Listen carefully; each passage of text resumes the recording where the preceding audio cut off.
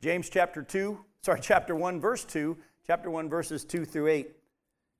James says, "Count it all joy, my brothers, when you meet trials of various kinds, for you know that the testing of your faith produces steadfastness.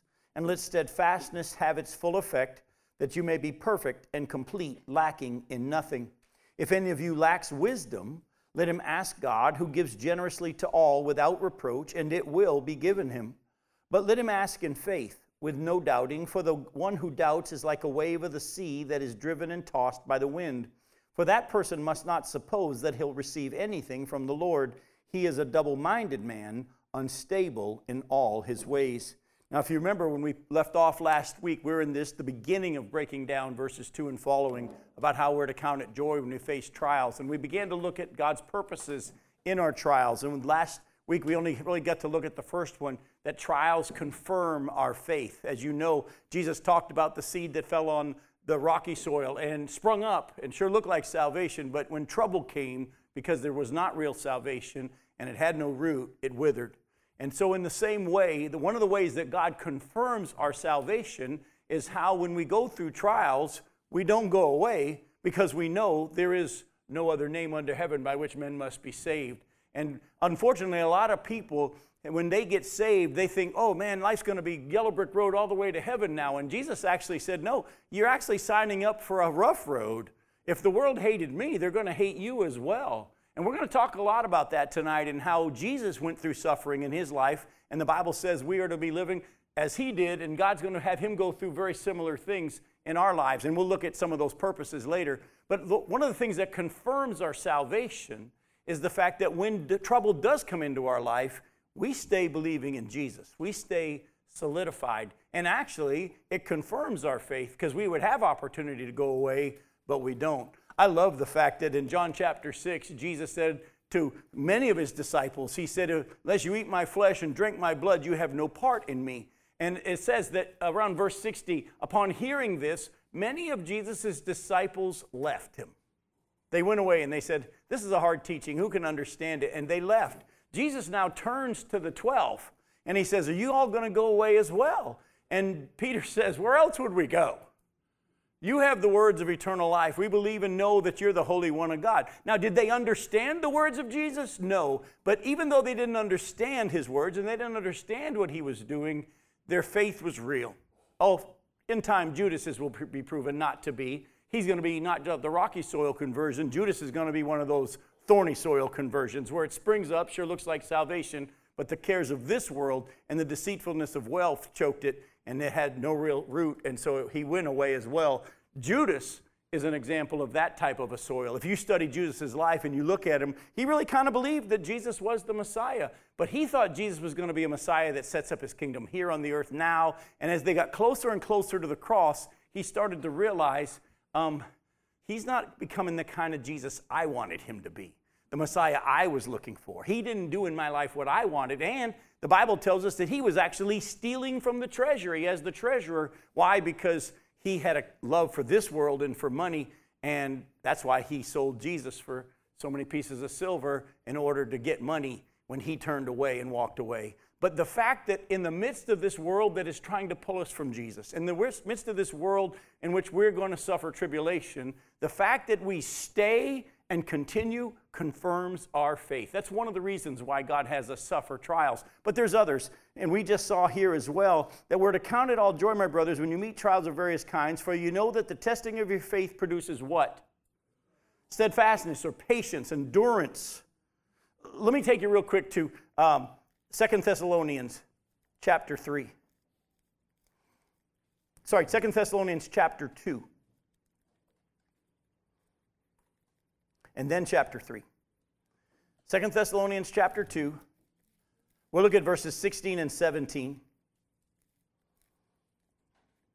In 2 Thessalonians chapter 2, verses 16 and 17 says, now may our Lord Jesus Christ himself and God our Father, who loved us and gave us eternal comfort and good hope through grace, comfort your hearts and establish them in every good work and word. Keep reading.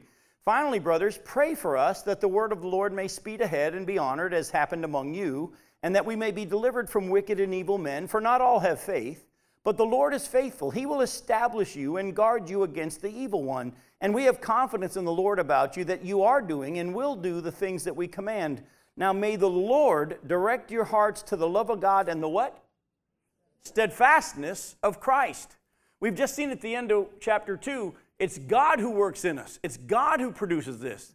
And he says, I'm praying that God will produce and drive your hearts to the love of God and the steadfastness of Christ. Folks, you want to become more patient, you want to become more steadfast in your what you're going through, go closer to Jesus. Don't try to have a stiff upper lip. Don't try to pull yourself up by your bootstraps. No, you go and you spend time with Jesus and say, Jesus, you've been here, you've done this, you've experienced it even more than I can imagine. I need you. And he will give you what his purposes are in giving you the trials. Now, we'll get to that. I'm getting ahead of myself. Go to James chapter 5, verses 7 through 11. James chapter 5, verses 7 through 11. My brain's going 100 miles an hour tonight, and I'm getting ahead of myself. James chapter 5, verses 7 through 11. He says, be patient, therefore, brothers, until the coming of the Lord. See how the farmer waits for the precious fruit of the earth, being patient about it until it receives the early and the late rains. You also be patient. Establish your hearts, for the coming of the Lord is at hand.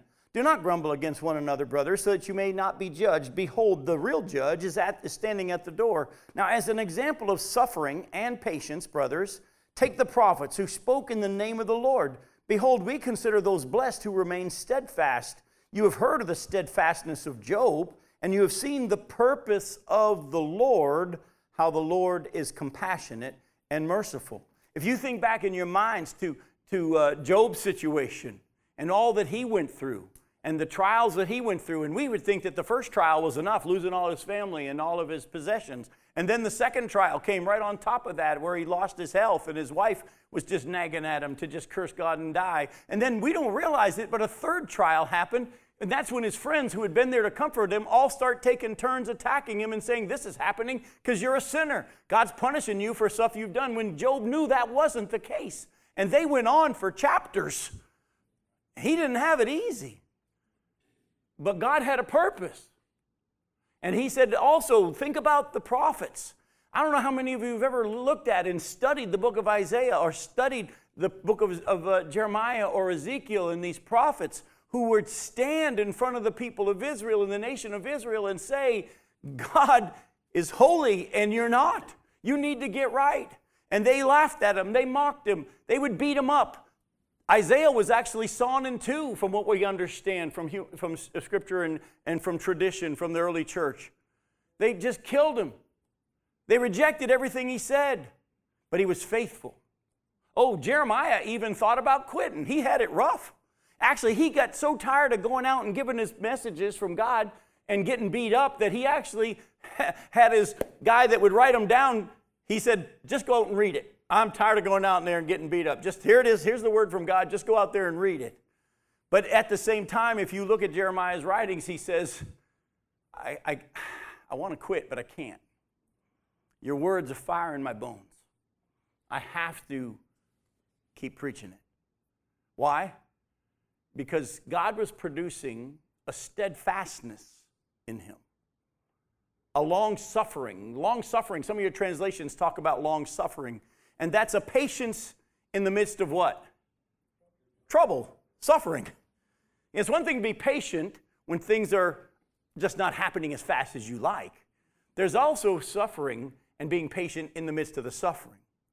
You know, there are times that we ask God to take this pain away, and he says no. Did Paul not experience that as well? We don't know what his thorn in the flesh was, his messenger from Satan, but he said it was sent to torment him. Doesn't sound like that was easy. Yet God says, my grace is sufficient, and my strength will be made perfect in your weakness. So Paul said, I'll just embrace my weakness because I want his power on my life. Folks, God's purposes in suffering is to not only prove our salvation, but to produce perseverance, steadfastness, an attitude that actually says, even though he slay me, yet will I trust him. Go to Hebrews chapter 10. Look at verses 32 through 39. Hebrews 10, 32 through 39. The Hebrew writer says, "But recall the former days when after you were enlightened, you endured a hard struggle with sufferings, sometimes being publicly exposed to reproach and affliction, and sometimes being partners with those who so treated. For you had compassion on those in prison, and you joyfully accepted the plundering of your property, since you knew that you yourselves had a better possession, an abiding one. Therefore do not throw away your confidence, which has a great reward, for you have need of" what? Endurance, so that when you have done the will of God, you may receive what is promised. For yet a little while, and the coming one will come and will not delay, but my righteous one shall live by faith. And if he shrinks back, my soul has no pleasure in him. But we're not of those who shrink back and are destroyed, who are proven not to be really saved, who are the rocky and thorny soil conversions. But we're of those who have faith and preserve their souls. The trials not only confirm our faith, the trials produce in us what God is wanting to produce, which is a strong faith that can withstand the trials. Now, are we able to withstand the trials because we're strong? No, we're able to withstand the trials because He's strong. But I'm, again, getting ahead of myself just a little bit. You know, Galatians 9 talks about, Galatians 6 verses 9 and 10 talks about, don't be weary in what? Doing good. For in due time we will reap if we don't give up. You know, right now Satan is attacking in this area a lot. Have you noticed how many people are committing suicide? Has anybody paid attention at all to the fact that it's a rampant situation that's happening across the globe? There's despair that's going on. There's depression. There's anxiety. And it's amped up in these days. And by the way, it's going to get worse, especially as more demon activity is going to be released on the earth, as the Bible said, and all that. It's going to get worse. Folks, you have need of endurance. You have need of the next purpose of God's trials and suffering in our life. One is to confirm our faith. Another is to produce this endurance. But a third reason is what I've been touching on already. It's to drive us closer to Jesus. The trials actually are also designed to make you go to Him. I've used this illustration before, but I'm going to use it again. It's been a while since I have. If you want to go on a walk with your kid and you want your kid to hold your hand and enjoy your company, and you give them two choices, and one path has got ice cream trucks and playgrounds and all sorts of stuff there on each side of that walking path.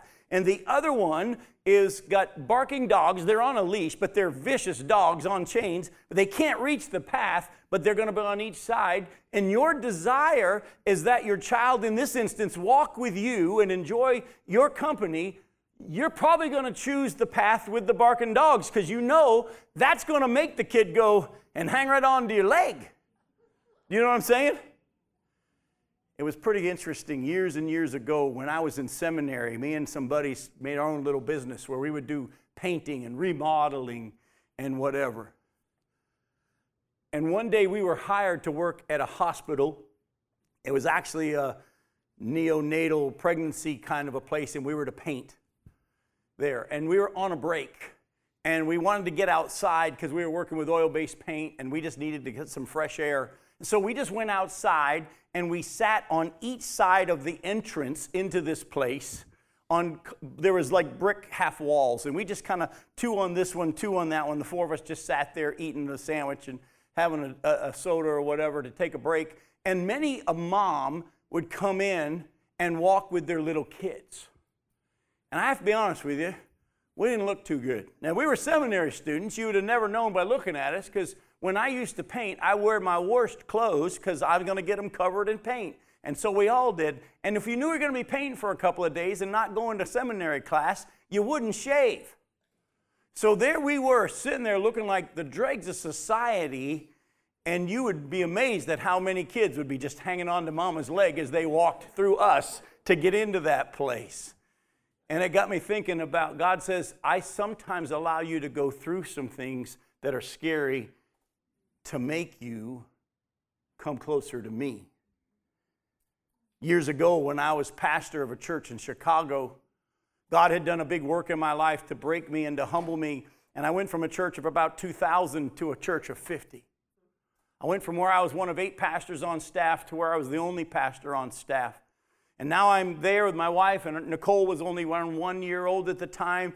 And within 6 months of my being there at the church, word got to me in my office that there was a deacon in the church who had called a private meeting in his living room of some of the powerful people in the church, and they had decided that they were going to run me off.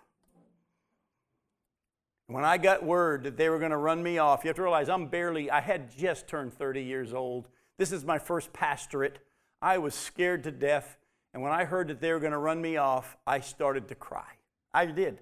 I sat in my office and I cried. And I got on my knees. And I don't do that very much. My knees don't like getting on my knees. But I got on my knees and I said, God, I did what you told me to do. I went where you told me to go. I've gone from the big church down to this little church in Chicago, and I walked in obedience to you, but now this guy's going to run me off. He said, it's the best thing that ever happened to you. I said, how? He goes, look what it made you do. It made you come to me. And then he said something that made me kind of laugh. He said, and don't pray that he dies. Because even if he does die, I'm going to have people just like him everywhere you go. And I have. Oh, by the way, God's so awesome, though. That man and his wife have been in our house here in Florida twice. They become best friends. God did a work. But at the time, it drove me to Jesus. Go to John chapter 16. Listen to what Jesus says. Very familiar passage, but maybe you've never looked at it from this angle. John 16, look at verses 32 and 33. He says, behold, the hour is coming. Indeed, it has come when you will be scattered each to his own home and will leave me alone. Yet I'm not alone, for the Father is with me. I have said these things to you that in me you may have peace. In the world you will have tribulation, but take heart, I have overcome the world. Now don't miss this. A very familiar passage, and many of us have missed what Jesus was saying. First off, as he was going through trial, and everybody was going to desert him, he said, I'm fine. Why? Because I'm in communication with the Father. If you notice, the closer Jesus got to the cross, the more he prayed.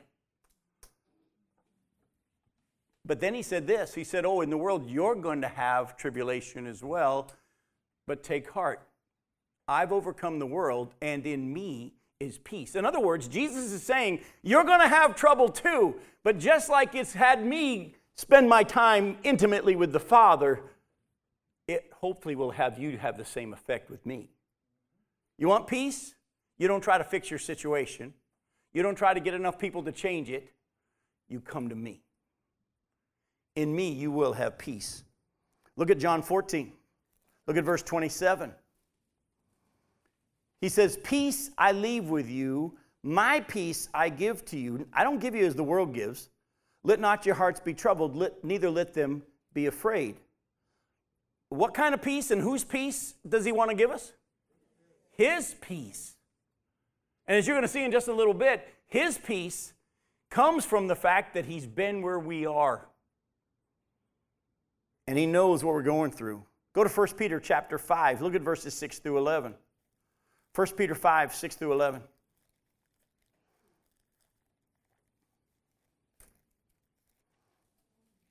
First Peter chapter 5, verse 6 says this. It says, humble yourselves, therefore, under the mighty hand of God, so that at the proper time he may exalt you, casting all your anxieties on him, because he cares for you.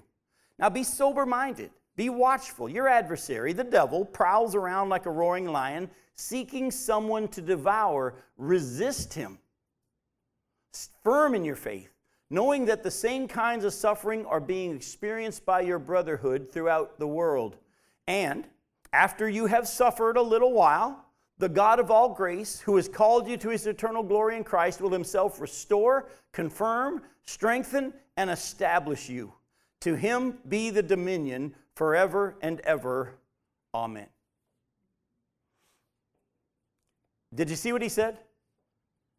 Humble yourselves, therefore, under the mighty hand of God, so that at the proper time he may exalt you, casting all your anxieties where? On him, because he cares for you. Realize that you're in a battle. Realize that you have an enemy. Realize that you don't fight against flesh and blood. Realize that this is going to happen on a daily basis in some shape or form, but it's been caused or allowed or orchestrated even at times to make you rely on him. Oh, and that steadfastness, that's going to be produced by him as you learn how to rely on him, and you're going to get stronger and stronger and stronger through the trials. Now, Jesus himself went through and was shaped by suffering in this life as well. We've talked about that, but I want you to see that he's done it for us. Go to Matthew chapter 4. Matthew chapter 4, look at verses 1 through 11.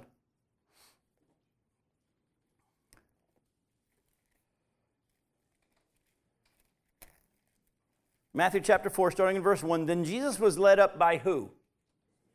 Is that a small s or a capital S? Capital S. So which Spirit is this? It's the Holy Spirit. And Jesus was led by the Holy Spirit into the wilderness to be tempted and tested by the devil. And after fasting 40 days and 40 nights, he was hungry. And the tempter came and said to him, if you are the Son of God, command these stones to become loaves of bread. But he answered, it is written, man shall not live by bread alone, but by every word that comes from the mouth of God. Then the devil took him to the holy city and set him on the pinnacle of the temple and said to him, if you are the Son of God, throw yourself down, for it is written, he will command his angels concerning you. And on their hands they will bear you up, lest you strike your foot against a stone. Jesus said to him, again it is written, you shall not put the Lord your God to the test. Again, the devil took him to a very high mountain and showed him all the kingdoms of the world in their glory. And he said to him, all these I will give you if you will fall down and worship me. Then Jesus said to him, begone, Satan, for it is written, you shall worship the Lord your God, and him only shall you serve. Then the devil left him, and behold, angels came and were ministering to him. By the way, you remember, Jesus knew he was God, correct? He knew this. He's always been God. He just didn't count equality with God something to be grasped, but he humbled himself, took the role of a servant. Yet in his flesh, he also knew that he was God. You understand? He knew that he had authority. He knew that he had power. He knew that he was the one who said, I have the authority to lay my life down, and I have the authority to take it back up again. No, none of this stuff happens to me out of my control. I either allow it to happen or I don't. And in his flesh, Satan was able to tempt him and say, if you are the Son of God. Do you think Satan knew he was the Son of God? I think, yeah, we know that one. But he was saying, you want to prove that you're the Son of God? Just start doing things in your own power. You can command these stones to become bread, and they will be, because Jesus could. He's the one who can take 5 little loaves and 2 fish and have it feed over 5,000 people and have there be 12 basketfuls left over. He has authority to just make quail come out of the sky and manna on the ground, and he could just do it. And Satan was saying, you don't have to wait until the Father says you can exercise his authority. You can exercise your own authority now. Oh, and by the way, don't we have a bunch of Christians running around like that today? I'm a child of God. I command this. Oh, the Bible says be careful. We have authority, but we're only to use it when Jesus says use it in his power. We don't get to call the shots on when we command things to happen. Then Satan comes in and says, hey, you don't have to go to the cross to have people believe in you. All you can do is just, well, here's the scripture. Psalm 91 says that if you just throw yourself down, angels will... No, he took that passage totally out of context and twisted it, but he was saying to him, just do this big miracle and they'll all believe. And Jesus says, no, I'm going to wait until the Father's plan and purpose is accomplished. And he also said, you shall not put the Lord your God to the test. Listen closely. Doesn't it say in a couple of places in Scripture that God says, test me in this? He does. Doesn't he say in the book of Malachi, test me, see if I won't open the windows of heaven and give you more than you can handle? Here's what it means. It means this. You are only allowed to test God in the areas he has said, test him. You don't get to determine the test. That's why when Gideon says, hey, could you make the fleece dry or the fleece wet and all that? He humbly was saying, if this is okay, and God says, I permit you to do this, then he could put God to the test, if you will, to see if it really was him. But once you say, Lord, you have to do this. No, you don't put God to the test. You let God determine the test. But if he says, test me, test him. If he determines the test. And of course, Satan says, you want to have all the kingdoms of the world be given to you and everybody bow down to you? All you got to do is this one simple thing. I've been given all authority right now on the earth. I'm the ruler of this world, the prince of the power of the air. It's my kingdom right now. I tell you what, just bow down to me and I'll give it all to you. Oh, by the way, even if Satan did give it all to him, which he wouldn't because he's a liar and the father of lies, Jesus could not have been given all authority and the kingdoms of this world. Why? Because he would have died. He would have worshipped someone besides God. And he would have no longer been God. He would have been no longer the sacrifice for sin. You understand what I'm saying? Everything would have been ruined. Satan knew that. But what he was really saying was, you don't have to go to the cross to have everybody be reconciled to you. And isn't that what Jesus prayed in the garden as he was tempted again? Father, if there's any other way we can do this, if you can remove this cup from me, I'm for it. Yet, nevertheless, not my will, but yours. So folks, listen closely. Was Jesus tempted by the devil? Yes. Yes, he was. Who led him into the wilderness to be tempted and tested? Yes, if you go back in your minds to Deuteronomy chapter 8, God says through Moses to the nation of Israel, remember all these 40 years how the Lord your God led you into the wilderness. He made you hungry. He made you thirsty. And he did it for 3 reasons. 1, to humble you and to remind you of your dependence on him. 2, to test you to see whether it was in your heart, whether you keep his commandments or not.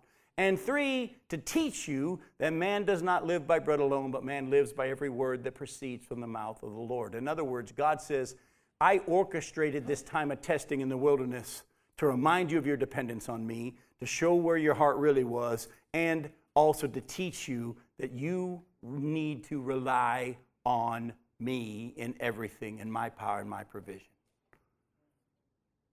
Jesus went through the same thing that the nation of Israel went to in the wilderness. Oh, he stayed humble and dependent on the Father. He passed the test. By the way, the nation of Israel didn't pass that test, whether or not they keep his commandments or not. And he also, while he was in the flesh, only did what the Father said to do. Now, go to Hebrews chapter 5. This gets even crazier. Hebrews chapter 5. And I have to be honest with you, there's elements and depths of what I'm about to read to you that I don't fully understand, but the Bible says it, so I believe it. Hebrews 5, look at verses 7 through 9. It says, in the days of his flesh, Jesus offered up prayers and supplications with loud cries and tears to him who was able to save him from death, and he was heard because of his reverence. Although he was a son, he learned obedience through what he suffered, and being made perfect, he became the source of eternal salvation to all who obey him. Let that sink in for a minute. In the days of Jesus' flesh, he offered up prayers and supplications with loud cries and tears to him who was able to save him from death, and he was heard because of what? Because of his reverence. If he had prayed, God, let's come up with a different plan. I ain't leaving this garden until we come up with a different plan. He would not have been heard because he wouldn't have been reverenced. Haven't we been taught how to pray? Our Father who art in heaven, hallowed, holy be your name. Your kingdom come. Your will be done on earth as it is in heaven. In other words, as we've been taught to pray, and we can even pray, give us our daily bread and forgive us our trespasses and all these things. But it starts with an attitude that says, you're God and I'm not. You're in control and I'm not. I want your will, not mine. Now I have a will. And I want to acknowledge what it is, but now I will be willing to lay it down. And with that type of an attitude, that type of a prayer, God is pleased. But he learned what? Learned obedience through what he suffered. And then having become perfect, he was able to be the sacrifice for our sins. Hang on for a second. I thought Jesus was already perfect. He is and he was, but that word perfect also means complete. And he had to become like his brothers in every respect so that he become the merciful high priest. Well, I'm just quoting from Hebrews 2. Go to Hebrews 2. And so Jesus, who has always been God, learned obedience through his suffering. Hebrews chapter 2, look at verses 14 through 18. Since therefore the children, that's us, share in flesh and blood, he himself, Jesus, likewise partook of the same things, that through death he might destroy the one who has the power of death, that is, the devil, and deliver all those who through fear of death were subject to lifelong slavery. For surely it's not angels that he helps, but he helps the offspring of Abraham. Therefore he had to be made like his brothers in every respect, so that he might become a merciful and faithful high priest in the service of God, to make propitiation for the sins of the people. For because he himself suffered when tempted, he is able to help those who are being tempted. Go ahead. Jim, back when in 5, that started out in 7, in the days of his flesh. Yes. So doesn't that help us get some? In answer to your question, does it help us grasp it a little bit more? In the days of his flesh, yes, because when he took on human form, he took a role and to become human, and he learned obedience through what he suffered. And he's still, the word perfect though means need to be made complete. In other words, in order for Jesus to be the perfect sacrifice, he not only had to come and live without sin, he also had to be made like his brothers in every way. Do you understand what I'm saying? Which means in the flesh. If we then, and this is where we're going next, this might answer what you're talking about. If we who are going through suffering, Jesus had to become like us in every way. Therefore, Jesus had to go through suffering. But actually, he's done that so that he can become a merciful high priest for us. And he understands. Folks, I'm not going to ask for a show of hands. I know the answer. Would you not agree that sometimes life is hard? Would you not agree that sometimes you get weary of the struggle? Would you not agree that you sometimes need angels to come and minister to you? Would you not agree? And by the way, sometimes God uses each of us to be those type of angels, to bring comfort to each other and to minister to each other. But listen, Jesus knows. He's been there. He's been there. And I have a hard time finding in Scripture where Jesus didn't go through something just about exactly like anything you can imagine. I made that statement one time, and this guy came up after me. He never lost his mother. His mother didn't die. I'm like, hang on for a second. He did lose his father. He lost a parent.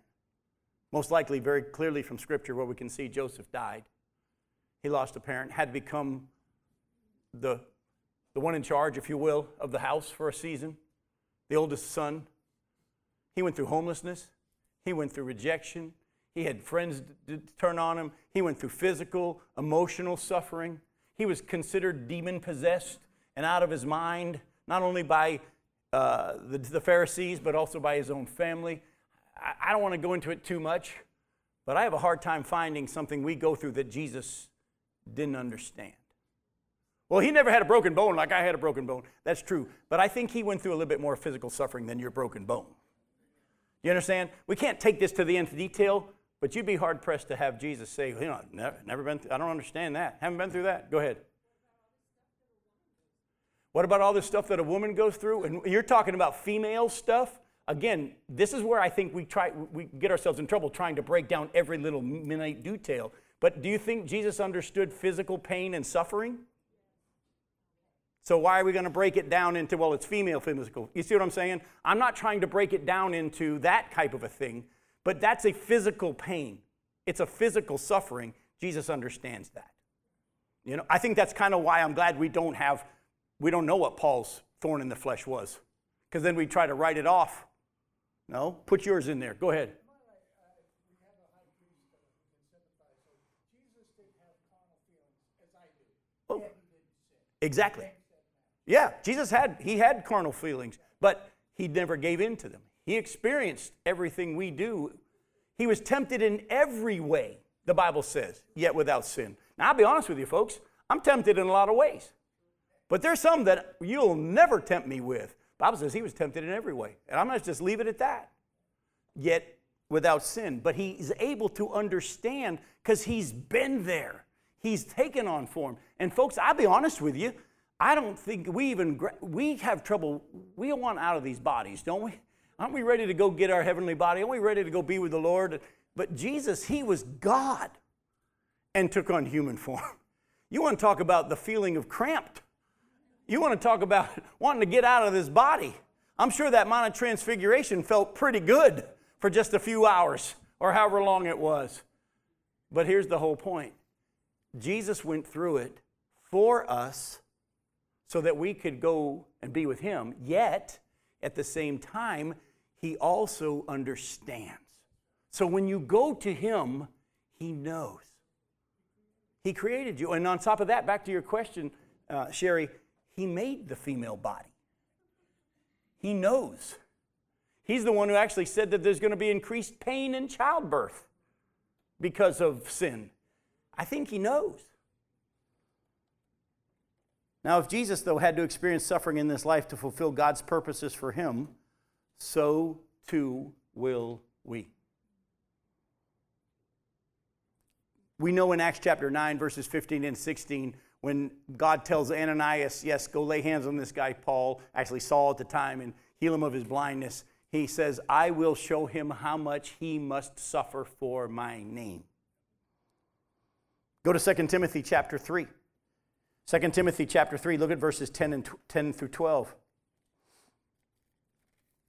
2 Timothy 3, verses 10 through 12. It says, you, however, have followed my teaching. He's writing to Timothy, Paul is. My conduct, my aim in life, my faith, my patience, my love, my steadfastness, my persecutions and sufferings that happened to me at Antioch, at Iconium, at Lystra, which persecutions I endured, yet from them all the Lord rescued me. Indeed, all who desire to live a godly life in Christ Jesus will be persecuted. You still want to sign up? That's why Jesus said, if you're willing to follow me, you have to deny yourself, be willing to take up your cross and follow me.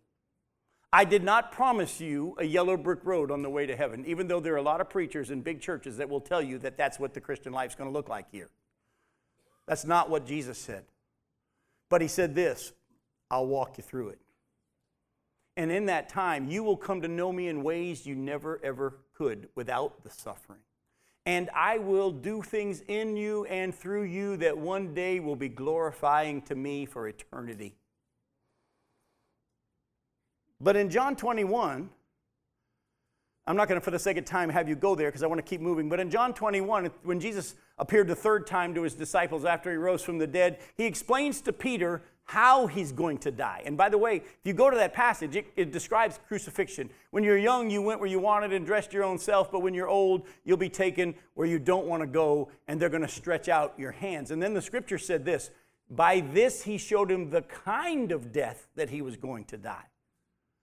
So when Peter, and we know from church history that when Peter was crucified in the same way as his Lord, he didn't want to be crucified in the same way as his Lord, and he actually said, crucify me upside down. Well, he had 25 years to think about that, because it was 25 years earlier that Jesus had already told him on that walk on the beach, here's how you're going to die. You're going to be crucified. I don't think it was a rash decision that Peter made at that moment. I think he had prayed about it and was ready for that moment. Yet at the same time, if we know the story, he turns to Jesus and says, what about John? How's he going to die?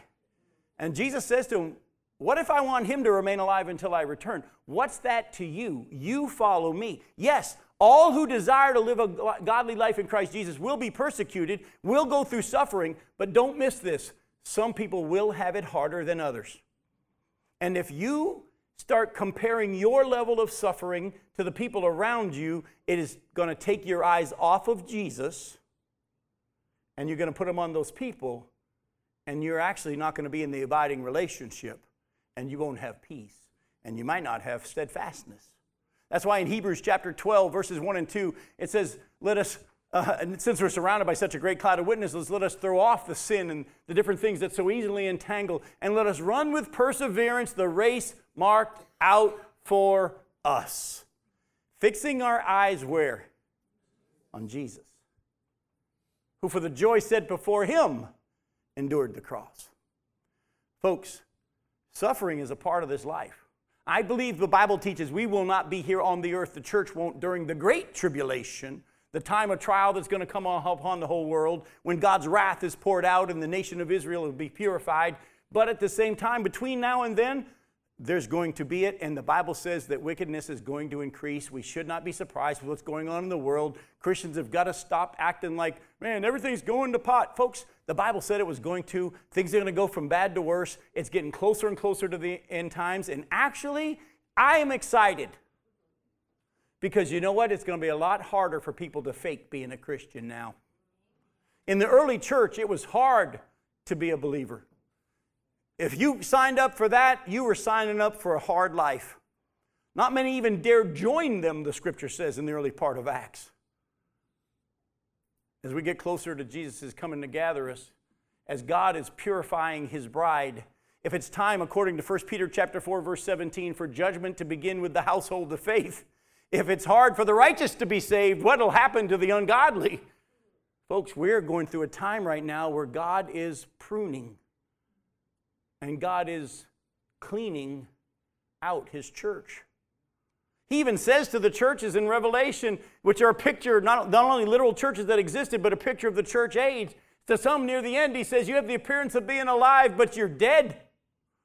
Wake up, strengthen what remains. Then he says to the church of Laodicea, you think you're rich and have need of nothing, yet you don't realize you're wretched, pitiful, poor, blind, naked, all descriptions of the lost. I'm about to spit you out of my mouth. At the rapture, when he takes his bride, those who were lukewarm, those who were not his. That's why he says in Revelation chapter 3, verse 20, behold, I stand at the door and knock. If anyone will open, I will come in and eat with him and he with me. By the way, that was written to the church in the last days. Folks, we've got to get away from a Christianity that promises your best life now. And helps you understand that in Christ, everything you need for life and godliness is yours. But you will go through suffering. And in the book of Hebrews, at the end of chapter 11, some received their children back from the dead. Others escaped the edge of the sword. Others were killed with the sword. Others wandered in deserts and caves. And the world was not worthy of them. And all were commended for their faith. I don't know what your race is going to look like, but you just run the race Jesus has for you, fixing your eyes on Jesus. Don't compare your life, your bank account, your car, your marriage, whatever, your health. Don't compare it with anybody else. You just say, Lord, your purpose was to have me come closer to you and to have you understand that you know what I'm going through and accomplish your will in my life. Go to 1 Peter 4. Look at verses 12 through 19. 1 Peter 4, verses 12 through 19. He said, beloved, don't be surprised at the fiery trial when it comes upon you to test you, as though something strange were happening to you. But rejoice insofar as you share in Christ's sufferings, that you may also rejoice and be glad when his glory is revealed. If you're insulted for the name of Christ, you're blessed, because of the Spirit of glory and of God rests upon you. But let none of you suffer as a murderer or a thief or an evildoer or as a meddler. Yet if anyone suffers as a Christian, let him not be ashamed, but let him glorify God in that name. For it is time for judgment to begin at the household of God. And if it begins with us, what will be the outcome for those who do not obey the gospel of God? And if the righteous is scarcely saved, what will become of the ungodly and the sinner? Therefore, listen closely. Let those who suffer according to God's will entrust their souls to a faithful Creator while doing good. Not my will, but yours be done. Sounds like a daily prayer, doesn't it? Our Father who art in heaven, my Father, because of Jesus, hallowed, revered, reverenced, holy be your name. Oh, by the way, Jesus was heard because of his reverence. Your kingdom come. Your will be done on earth. And I know one day that's going to happen when Jesus comes and sets up his kingdom. But between now and then, the kingdom is alive in and through me. May your will be done in Jim Johnson's life as you desire it in heaven. Oh, God, I need daily bread. You're my sustenance. I need forgiveness. And I need to forgive the people around me because you've forgiven me. And I need you to keep that guy from messing with me if you can. Lead me not into temptation. But if you choose for your purposes to allow him in my life to tempt and to test, just like happened to you, deliver me. My eyes are on you. Folks, unless we learn how to pray this way on a regular basis, when the trial comes, we probably won't respond the best. So I think it might do us good not to learn how to pray that when the trouble comes, but learn how to pray that on a daily basis before the trial even comes. You ever notice that? The men and women of faith in the Bible, especially we see in the book of Acts, when the trial came in their life, they immediately rejoiced when they had been beaten. Why? They were mentally prepared for it, spiritually prepared for it. Paul and Silas are in prison. They were illegally arrested. They were 2 Roman citizens. They could have pulled out the Roman citizen card, but the Spirit said, keep it in your pocket. They were beaten. They were thrown in the inner cell in stocks, and they weren't going, why is this happening to us? We're trying to follow God, and I thought life was going to be better than this. And well, no, they actually were singing and praising God. Count it all joy, my brothers, when you face trials of various kinds. Why? Because God's going to do something through it. Exactly. Why not me instead of why me? Now, this is where it gets a little crazy. I'm not saying that we should go and just say, Lord, give me trouble. That makes you God again and not him. But a prayer that says, Lord, prepare my heart for whatever you have for me, that's what I want. Do you understand the difference? Prepare my heart for whatever it is you have for me. Go to James chapter 1, look at verses 5 through 8. And by the way, this is going to go into, now all of a sudden you're going to see that these next verses are tied to what we just read. We've always studied verses 5 through 8 by itself. But I think it's tied to needing wisdom in the trial. If any of you lacks wisdom, didn't he just say at the last verse that let steadfastness have its full effect, that you may be perfect and complete, lacking, do you see that word? Lacking in nothing. So if any of you lack wisdom, let him ask God, who gives generously to all without reproach, and it will be given him. But let him ask in faith with no doubting. For the one who doubts is like a wave of the sea that's driven and tossed by the wind. For that person must not suppose he'll receive anything from the Lord. He's a double-minded man, unstable in all his ways. If God desires to use suffering in our lives to accomplish his purpose, then we need God's wisdom in our trials. And what is God's wisdom? His purpose. Now, I'm going to put a little caveat on that in just a little bit. But there's nothing wrong with saying, Lord, what is your purpose? We just read in the book of Hebrews, the book of James, we've seen the purpose of the Lord in Job's trials. Now, this is not referring to the wisdom that comes from human reasoning or figuring things out. This is referring to God's thoughts and insight in our situation. You know 1 Corinthians chapter 1 that the wisdom of man isn't the same thing as the wisdom of God. That man's wisdom is, God's wisdom is foolishness to man. Well, tell you what, just go there. I want you to see what the scripture says about this type of wisdom we're talking about. 1 Corinthians chapter 1, we'll start in verse 18. 1 Corinthians chapter 1, verse 18. He says, for the word of the cross is folly or foolishness to those who are perishing, but to us who are being saved, it is the power of God. For it is written, I'll destroy the wisdom of the wise, and the discernment of the discerning I will thwart. Where's the one who's wise? Where's the scribe? Where's the debater of this age? Has not God made foolish the wisdom of the world? For since in the wisdom of God, the world didn't know God through wisdom, it pleased God through the folly of what we preach to save those who believe. For Jews demand signs and Greeks seek wisdom, but we preach Christ crucified, a stumbling block to Jews and folly to Gentiles. But to those who are called, both Jews and Greeks, Christ, the power of God and the wisdom of God. For the foolishness of God is wiser than men, and the weakness of God is stronger than men. All right, jump over to chapter 2. Look at verse 1. Paul says, when I came to you, brothers, I didn't come proclaiming to you the testimony of God with lofty speech or wisdom. This is man's wisdom. For I decided to know nothing among you except Jesus Christ and him crucified. And I was with you in weakness and in fear and in much trembling. That's that humility. And my speech and my message were not in plausible words of wisdom, but in demonstration of the Spirit and power, so that your faith might not rest on the wisdom of men, but in the power of God. Yet among the mature, we do impart wisdom, although it's not a wisdom of this age or of the rulers of this age who are doomed to pass away. But we impart a secret and hidden wisdom of God, which God decreed before the ages for our glory. Now, none of the rulers of this age understood this, for if they had, they would not have crucified the Lord of glory. But as it is written, what no eye has seen, nor ear heard, nor the heart of man imagined, what God has prepared for those who love him.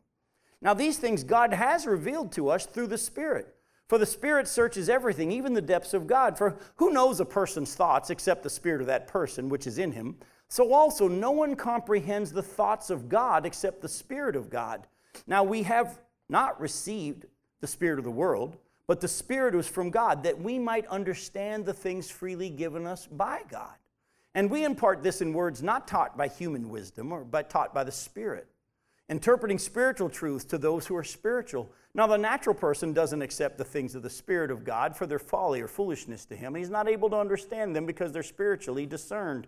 Now the spiritual person judges all things, but is himself to be judged by no one.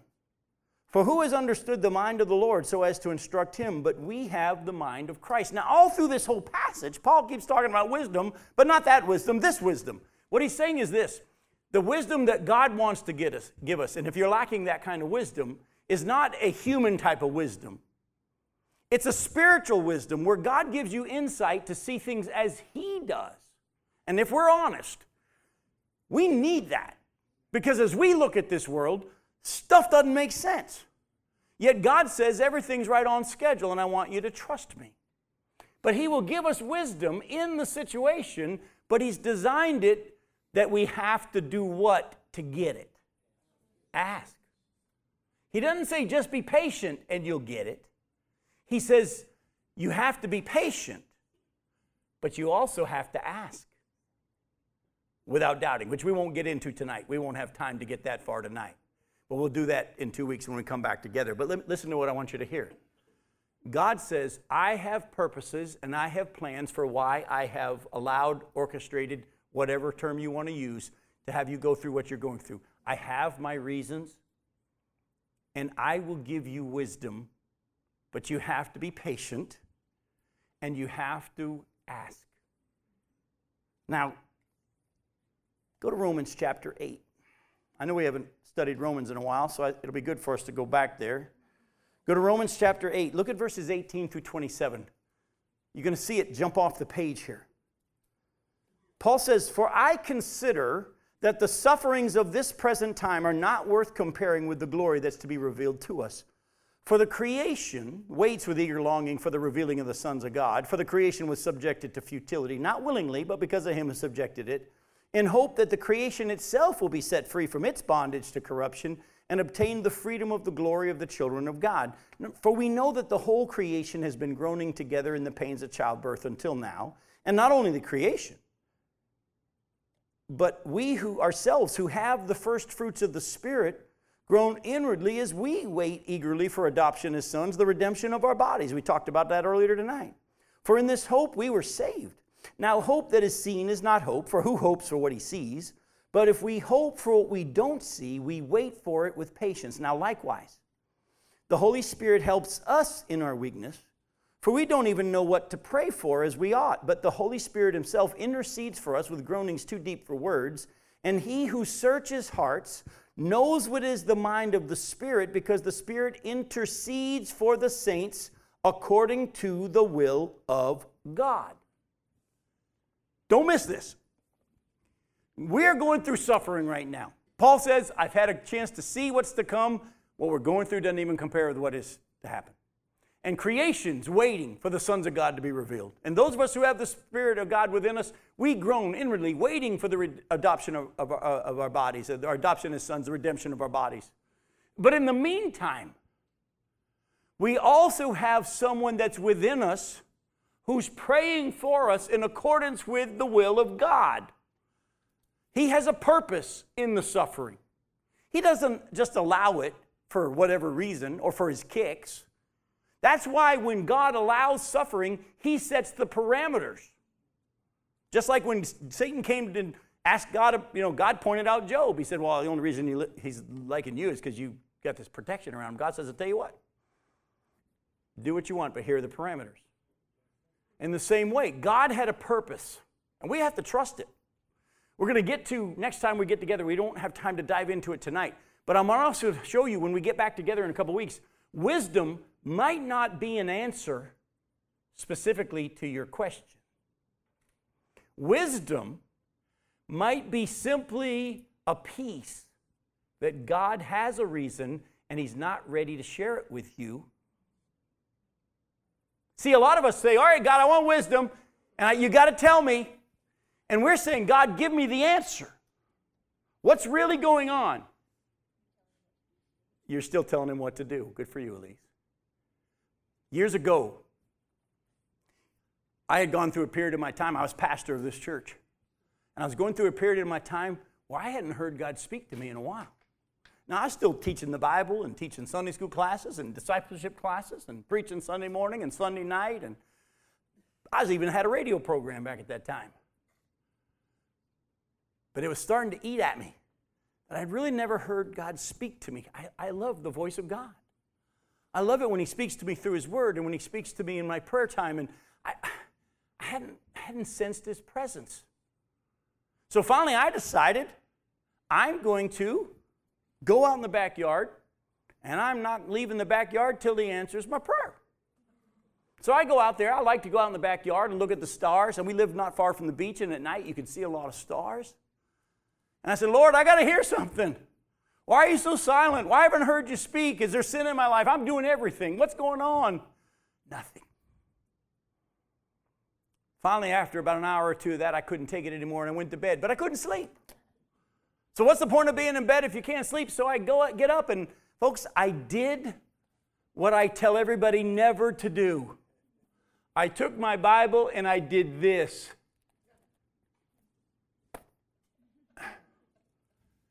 Do you know what verse my finger came down on?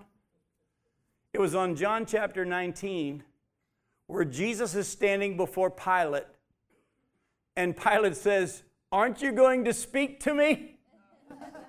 Aren't you going to say something? Don't you realize I have the power to have you released or to have you killed? And God spoke to my heart so clearly at that moment. He said, Jim, I was silent then for a reason, and I'm silent now for a reason.